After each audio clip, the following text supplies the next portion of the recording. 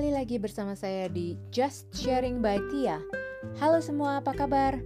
Nah, 2 minggu yang lalu kita sudah dengar cerita rakyat dari daerah Maluku. Sebentar lagi kita akan jalan-jalan ke daerah Indonesia Timur lainnya melalui cerita rakyat dari daerah Nusa Tenggara Timur, tepatnya dari Pulau Rote.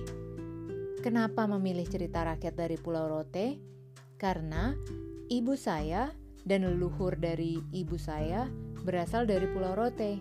Sedangkan ayah saya dan leluhur ayah saya berasal dari Maluku.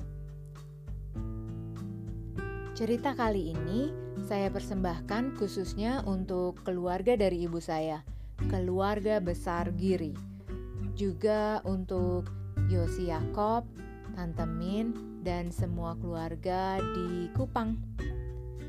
Dan tak lupa cerita ini juga saya persembahkan untuk Kak Omi di Rote, adik-adik di Children Rescue Home di Kupang, dan teman-teman Tangan Pengharapan di NTT. Semoga semuanya dalam keadaan sehat. Tuhan memberkati.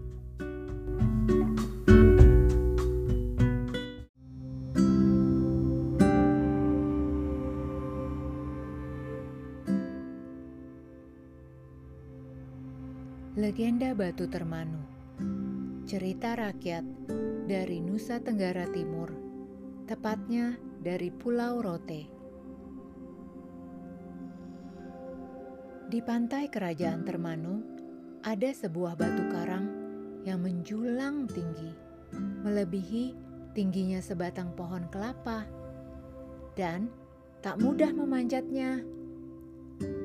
Batu karang yang tinggi itu dinamai orang Batu Termanu karena terletak di Kerajaan Termanu. Apakah Batu Termanu itu istimewa? Keistimewaan sebetulnya tidak, tetapi orang-orang di sini sendiri yang menyebabkan batu itu menjadi istimewa. Menurut kata orang, batu itu dapat mendatangkan hujan. Dikatakan juga bahwa batu itu berasal dari Pulau Seram, Maluku. Dari Seram, batu itu pergi ke Pulau Timor. Tetapi di Timor, ia sedih sekali sebab tidak seorang pun yang mau datang membawa sesajen untuknya. Karena tidak ada yang membawa sesajen untuknya, maka batu itu pindah ke Pulau Rote. Mula-mula ia datang ke Kerajaan Dengka. Tetapi rakyat Kerajaan Dengka ini pun sama halnya dengan rakyat di Pulau Timor, tidak mau memberi korban kepada batu itu. Lalu batu itu berpindah lagi ke Kerajaan Oepao. Di Oepao sama halnya dengan rakyat Timor dan rakyat Dengka. Akhirnya batu yang tak pernah putus asa itu terus saja mencoba mencari kebahagiaan. Dari situ, ia pindah lagi ke Kerajaan Termanu. Rakyat Termanu berduyun-duyun datang membawa bermacam-macam sesajen.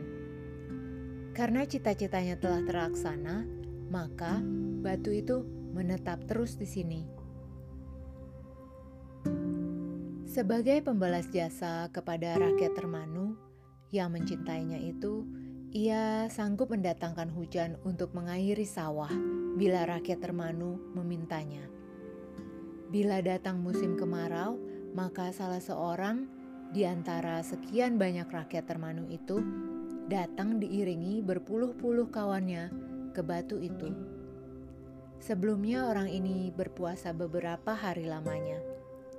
Setelah sampai di batu itu, ia naik ke puncaknya. Di sana akan dijumpai sebatang pohon kecil yang berdaun merah. Pucuk batang itu lalu dipotong. Maka turunlah hujan yang diminta itu.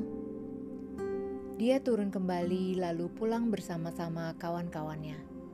Pada zaman dahulu, pada saat tertentu, di sekitar batu itu diadakan pesta besar-besaran.